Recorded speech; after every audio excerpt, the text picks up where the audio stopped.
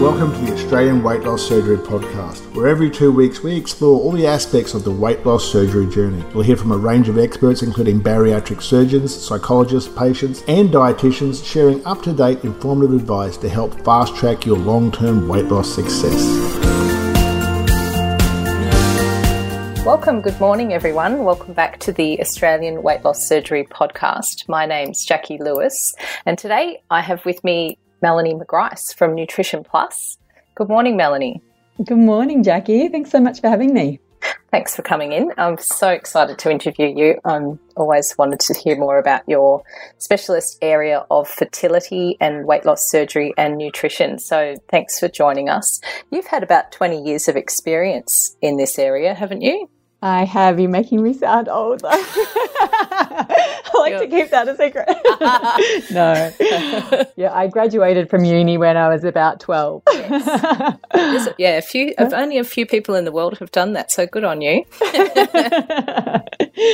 Yeah, I wish. I know. And so you're based in Melbourne and you've got your own practice down there. And what led you to specialise in the weight loss surgery and fertility area? Yeah, well, I really specialised in weight loss surgery first, then went on to specialise in fertility and pregnancy and early life nutrition. And so I think it's just when clients who have had bariatric surgery need a dietitian, they'll often reach out to me because I've got that background in bariatric surgery. Yeah, it's a great combination. Yeah. So I think for me, I've always loved private practice and the counselling side of things. I love working with people to help them get results. And I think both bariatric surgery is really about helping clients to get tangible results, as is fertility and pregnancy. You know, you can really very clearly see the changes, like you're either pregnant or you're not pregnant type of thing. Absolutely. So I personally find that really rewarding. The other, is it patients coming to you who are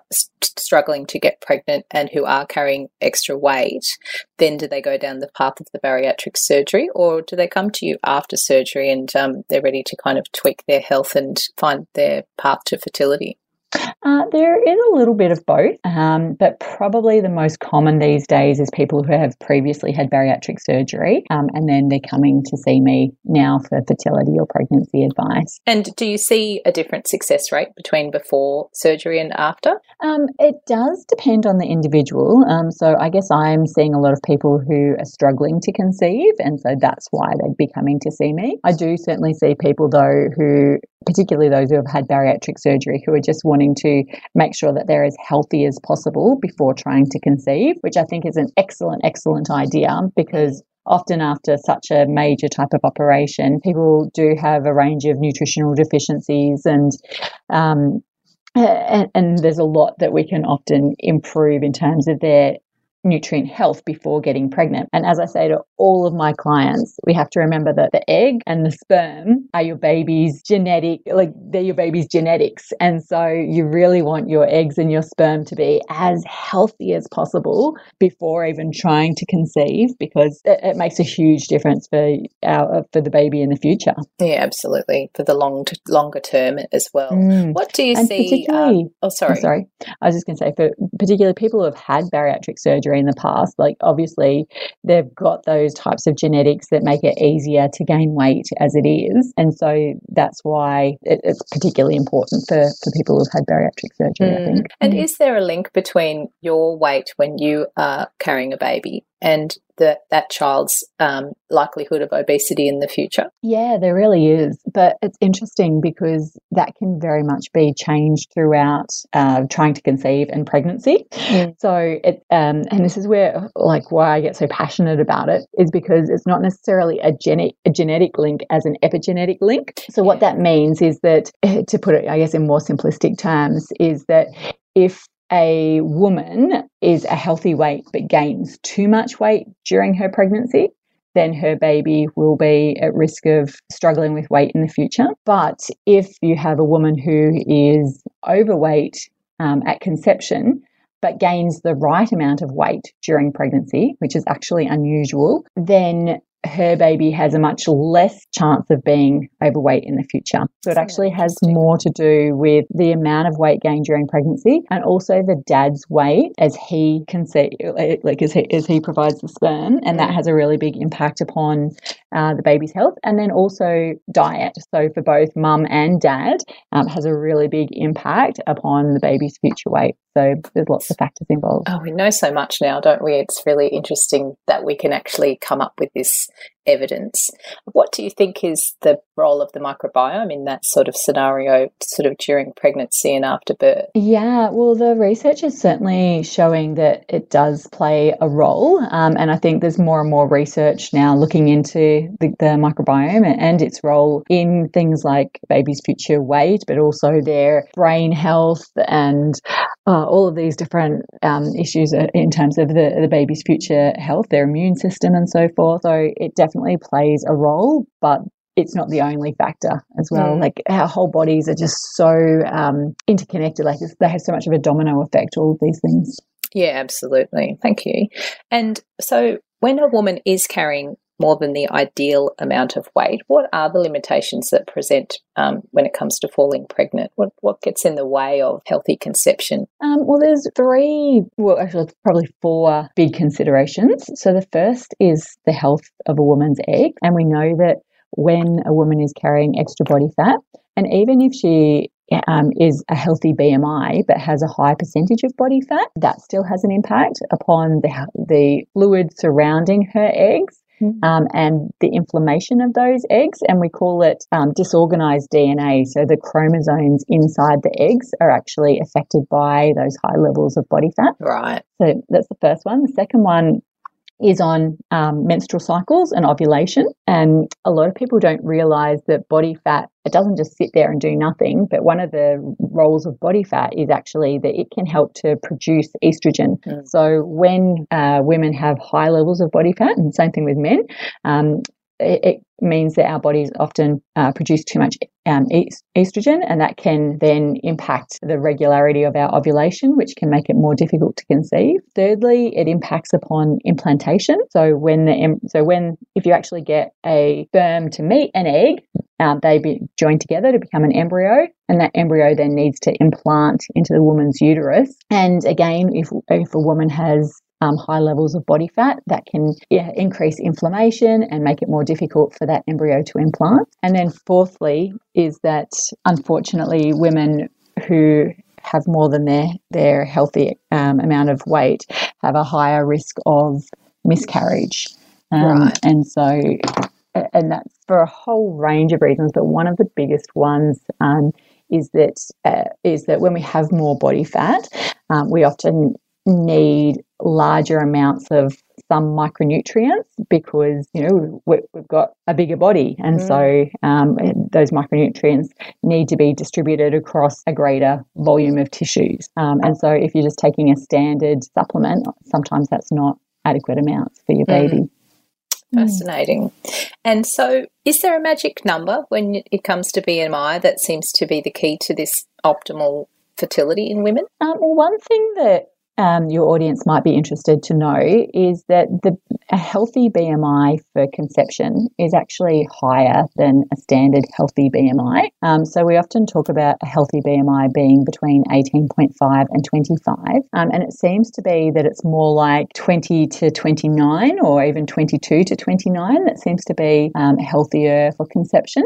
So, there is still a bit of debate about that within the academic community, but you certainly don't need to be getting down to really tiny weights when it comes to conception. I know I see some clients who have had troubles trying to conceive and they're trying to get their weight down to nothing. And I'm like, well, actually, that's not the goal here. It's more about optimizing your nutrition than getting your weight down to nothing. And that's the same thing. That's that starvation mode. Like that's protecting the human race, I suppose, is when a woman's weight does become too low. Fertility is one of the first things to shut down because absolutely, and that can there's food around, and your should we be bringing, the body will kind of register that and look at it as a threat situation of should we bring a child into the world where there's no food? Absolutely. And look, that can definitely be a problem for women who have had previous bariatric surgery and are struggling to be able to consume the amount of nutrition that they need to. So yeah, sometimes that's a role. And so sometimes we actually have to work on increasing their calories and increasing their nutritional intake. Yeah, absolutely. The demands are so much higher. And just on that, which are there certain nutrients that weight loss surgery patients really need to keep an eye on or boost during pregnancy? There are quite a lot. But just to give you a couple of examples. So I think, first of all, folic acid is really important, or a lot of people know it as folate.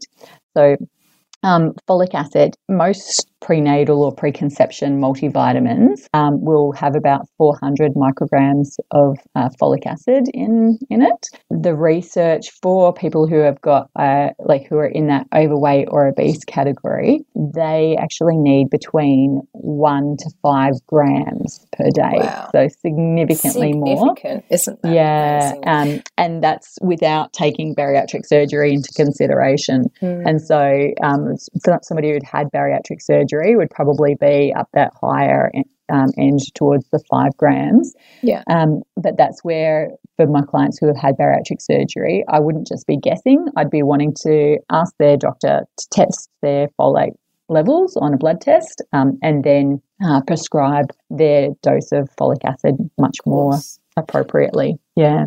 And do you think there's enough weight on, just how critical this is after you've had surgery, such as sleeve or bypass? Do you think there's enough understanding or enough focus on the nutritional needs of the woman because of her surgery, but also to make sure she's, providing enough for herself as well as this growing baby? No, not at all. Yeah. And I don't think it's it's not just for clients who have had bariatric surgery either. I think as a community, there's just not enough people going to see a dietitian when it comes to fertility and pregnancy. The first 1,000 days, as we were talking earlier, is setting up the genetic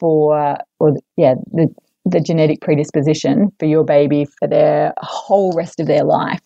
And there is so much that a dietitian can do in this state. And I think most doctors, because they're not aware of the impact, they're starting to become aware, but a lot aren't aware of just how big a role nutrition plays in this space, aren't really referring enough to dietitians yet. And often they'll be referred to a fertility specialist, which is great. But yeah, often people are going straight for IVF when there's so much that could be done naturally. Yeah, totally. And even if they do the IVF and the substrates are not there, if they're nutritionally deficient and they're, exactly kind of load up on more estrogen, more hormones, I don't know how the plan is to make another human when the nutrients just simply aren't on deck.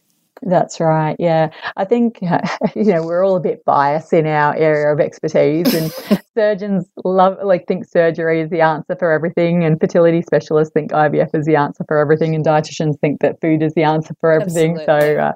So, I guess, the more that you know about something, the more passionate you become about it. But I definitely think that nutrition and diet should be playing a bigger role in this area. Yeah, absolutely. Thank you. And so is there something you would suggest for women who are trying to fall pregnant and who are not seeing that positive result on the pregnancy test? First of all is that I would really encourage them to go and see a fertility dietitian, because particularly, a lot of women who have gone down the path of bariatric surgery have had insulin resistance and polycystic ovarian syndrome and those types of conditions that have a really big impact upon fertility. And there's a lot that can be done with both diet and nutritional supplements to help optimize so usually on a fertility journey, people tend to, first point, they'll try for a little bit, then they'll go and see their GP.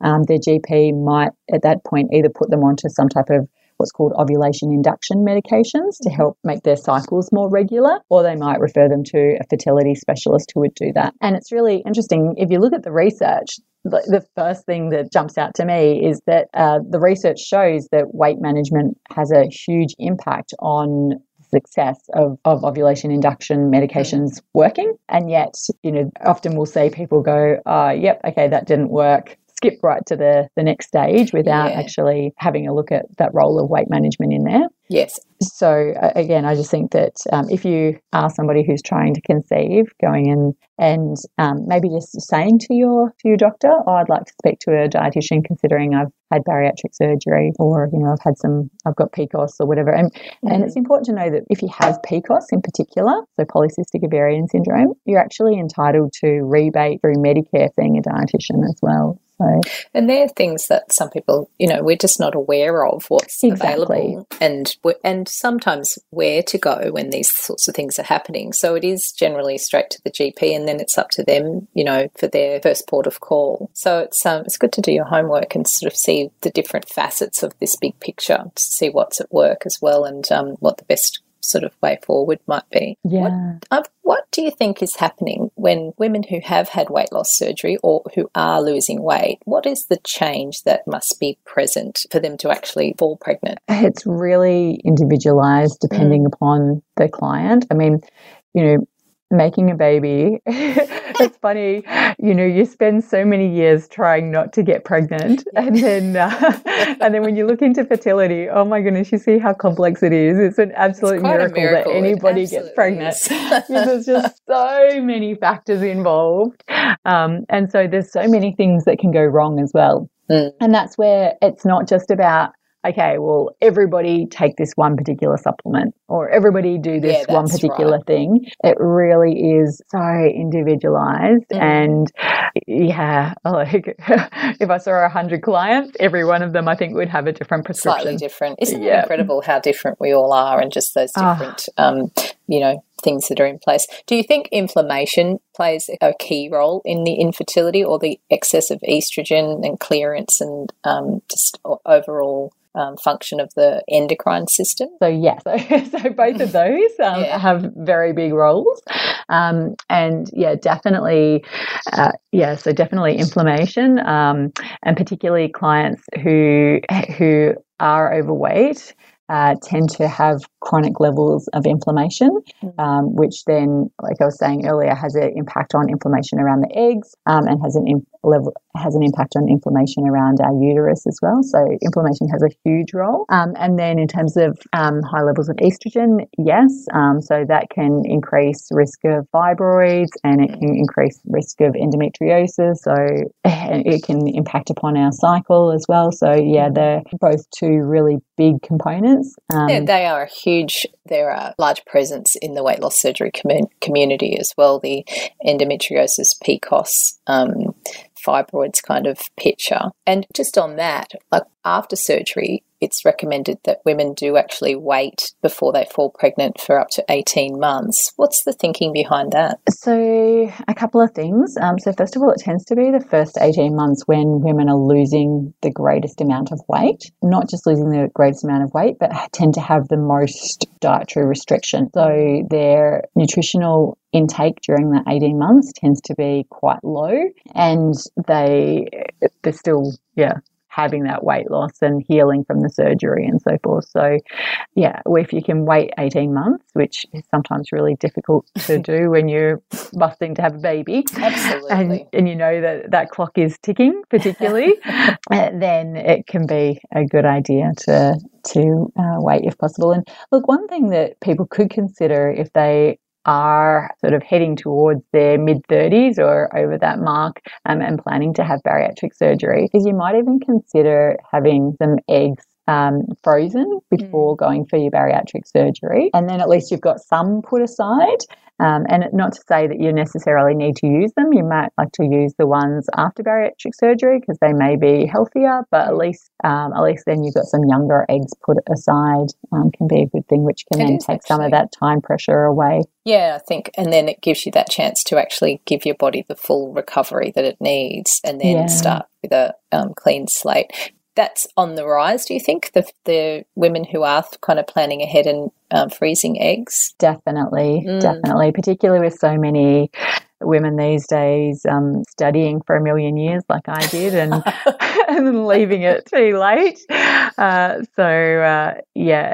Just wanting to focus on your careers too much and so forth. So it does tend to be what happens in our society. I think it's, that's the sign of technology and how we can use it to our advantage in a lot of ways. I think that's, 30 years ago that wasn't an option, and it gives women that second chance in a lot of ways as well, which is obviously fantastic. It does, but I think we also need to be careful that it does give women a bit of a false sense of security as well, because you can freeze your eggs and so then sort of you might go and think, oh well, I don't have anything to worry about because I've got those eggs frozen, and so you then take your time and although it is a good security blanket, it's not as safe as actually just getting pregnant at a younger age. And so, absolutely. I mean, from my personal perspective, it would be great if we could change things and in our culture and start having babies at a younger age again. But yeah, I don't like my chances. Yeah, exactly. It seems to be moving up the scale rather than down, doesn't it? Yeah. Yeah. So we've talked a lot about women and our role in, maintaining healthy weight and doing the best things we can for our health prior to pregnancy. What role does the male's health play? Oh, huge role. Huge role. It definitely is 50-50. And do you want to say that one more time? Well, when it comes to infertility, so couples who can't conceive, actually 30% is attributed to female fertility, 30% is attributed to male fertility, another 30% is attributed to both, and 10% is unknown. Right. So males' health has a big role in infertility, but it also has it has a really big role on the future health of the baby. And so, men need to be really looking at their health and dietary intake prior to planning conception as well. And it's their weight as well as their consumption of, say, different foods, maybe alcohol. What sort of impacts do, say, their lifestyle factors and, say, diet, and which particular nutrients would you say would need to be present for the men for their good reproductive health? Yeah, so again, all of those things. So weight has a really big impact both on sperm health and then also on the future weight of your baby. So weight does definitely play a role. Alcohol, again, has a really big impact on sperm health. And so I kind of always joke that women have to go for 9 months during pregnancy without alcohol. So men should be going without alcohol for 9 months prior to conception.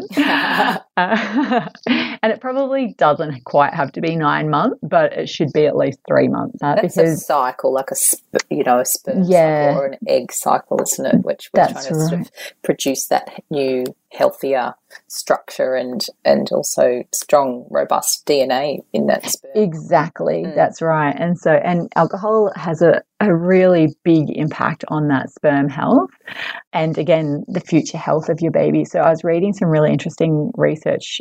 Actually, this was more about women than men, but it was saying that there was a link between even just low dose alcohol intake during pregnancy and anxiety in the next generation. Wow, that's interesting. And so, people tend to worry about the really obvious things like getting really drunk and having fetal alcohol syndrome and so forth.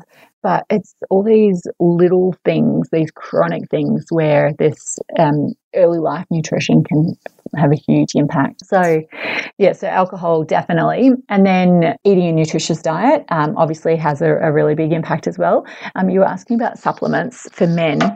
And I do think that that's particularly important for men who have had bariatric surgery again, because often in clients who've had bariatric surgery, we'll see deficiencies of things such as we were talking before about folate, but also their iron levels or B12 levels, omega-3, things like that all have a really big impact on sperm health and then the next generation, even things as basic as vitamin C. So you really want to be making sure that when you're planning to conceive, that you're getting a really thorough blood screen and then just really trying to for both men and women, really trying to get all of your bloods looking really healthy before actually trying. Absolutely. And that, I think, is the key too, is there's a lot of information on the internet and, things we should try if we're trying to conceive. I've even seen the seed, like taking seeds on different days. Yeah, and all that sort of stuff. So, we have so much information at our fingertips, but I really don't think we can stress enough the importance of a really good set of bloods and a tailored program, which is where your role comes in, fertility nutritionist or dietitian, to really tailor the supplementation to that person's results rather than that hit and miss approach of I've heard zinc is good for pregnancy or I've heard this and that, particularly when you've got the risk of malnutrition and malabsorption from the surgery in the first place. So I think it's really right. And important. And a lot of people just seem to take the attitude of, well, the more supplements I take, the better. And that actually isn't true either, because a lot of supplements actually compete with one another, as you would know. Yes. So, for example, zinc and copper, they're both competing for the same receptors. And so if you're taking too much copper, then that's going to automatically impact on your zinc levels. And so, it is about really getting the right things for the right person.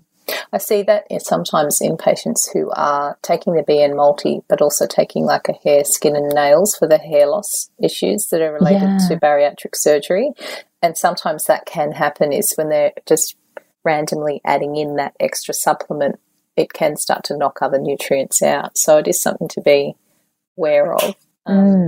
What sort of resources could you suggest to help couples educate themselves on being their best picture of health before conceiving? Yeah, well, probably one of the best resources is that I've got a YouTube channel called Nourish with Melanie, and on there I've got well over 100 now. Just little 5-minute videos answering different questions about fertility and pregnancy. And I add to that, we post a new one every week. So it's everything from which are the best nuts to be eating for conception to what's some tips on treating morning sickness, sort of everything that you can think of when it comes to fertility and pregnancy nutrition. So great. I'll put that in the show notes too. So all of your resources will be available on the Australian Weight Loss Surgery podcast website in the show notes, so that it gives everybody access to your wealth of information that you've worked so hard on producing. And I've been watching closely. It's fantastic. Fantastic. Thank you so much. I appreciate that. And do you have anything else on a parting note you'd really like to stress as far as, good health and nutrition before conception and during pregnancy goes? I think I've really kind of already played my case a fair bit, but I would really encourage anybody listening that if you are thinking about having a baby, or even if you're thinking about freezing your eggs we were talking about before, or it's a really good time to be going and seeing a dietitian. If you're already seeing a bariatric dietitian, maybe ask them about it, or if you want to see a dietitian who really specializes in fertility and pregnancy, I've got a website, nutritionplus.com.au. And I train other dietitians in this space now. So you can find some dietitians who specialise in this area on that website. And are you doing like Zoom consults? And is everyone able to access you around Australia? Yep, and around the world these days. Yes. The world is very small. So yes, I do Zoom consults and on social media, on Instagram and Facebook as well. So I'm not hard to find if anybody. Feel free to reach out. TV too, don't you? I do here and there. Yes. It's always good to see you. So thank you. I think we've really opened up that idea of just how important this nutritional considerations are before and after surgery for pregnancy, and mainly for the health of your baby in the longer term, but also just for safe pregnancy and successful full-term pregnancies as well. Well, thank you so much for having me. I really appreciate it. Yeah, and best wishes getting pregnant, everybody. I'm sure you'll hear all about it, Mel. Thank you. Thanks for your time. I'll see you soon. My pleasure. Bye. Bye. Thanks for listening, and just before you go, we would love to hear your feedback, so please give us a rating and review. For other interesting topics of conversation and inspiration, come and drop into our Facebook community at BN Bariatric. If you've enjoyed our podcast, we hope you will share on your Facebook or Instagram and hit subscribe so you'll never miss an episode.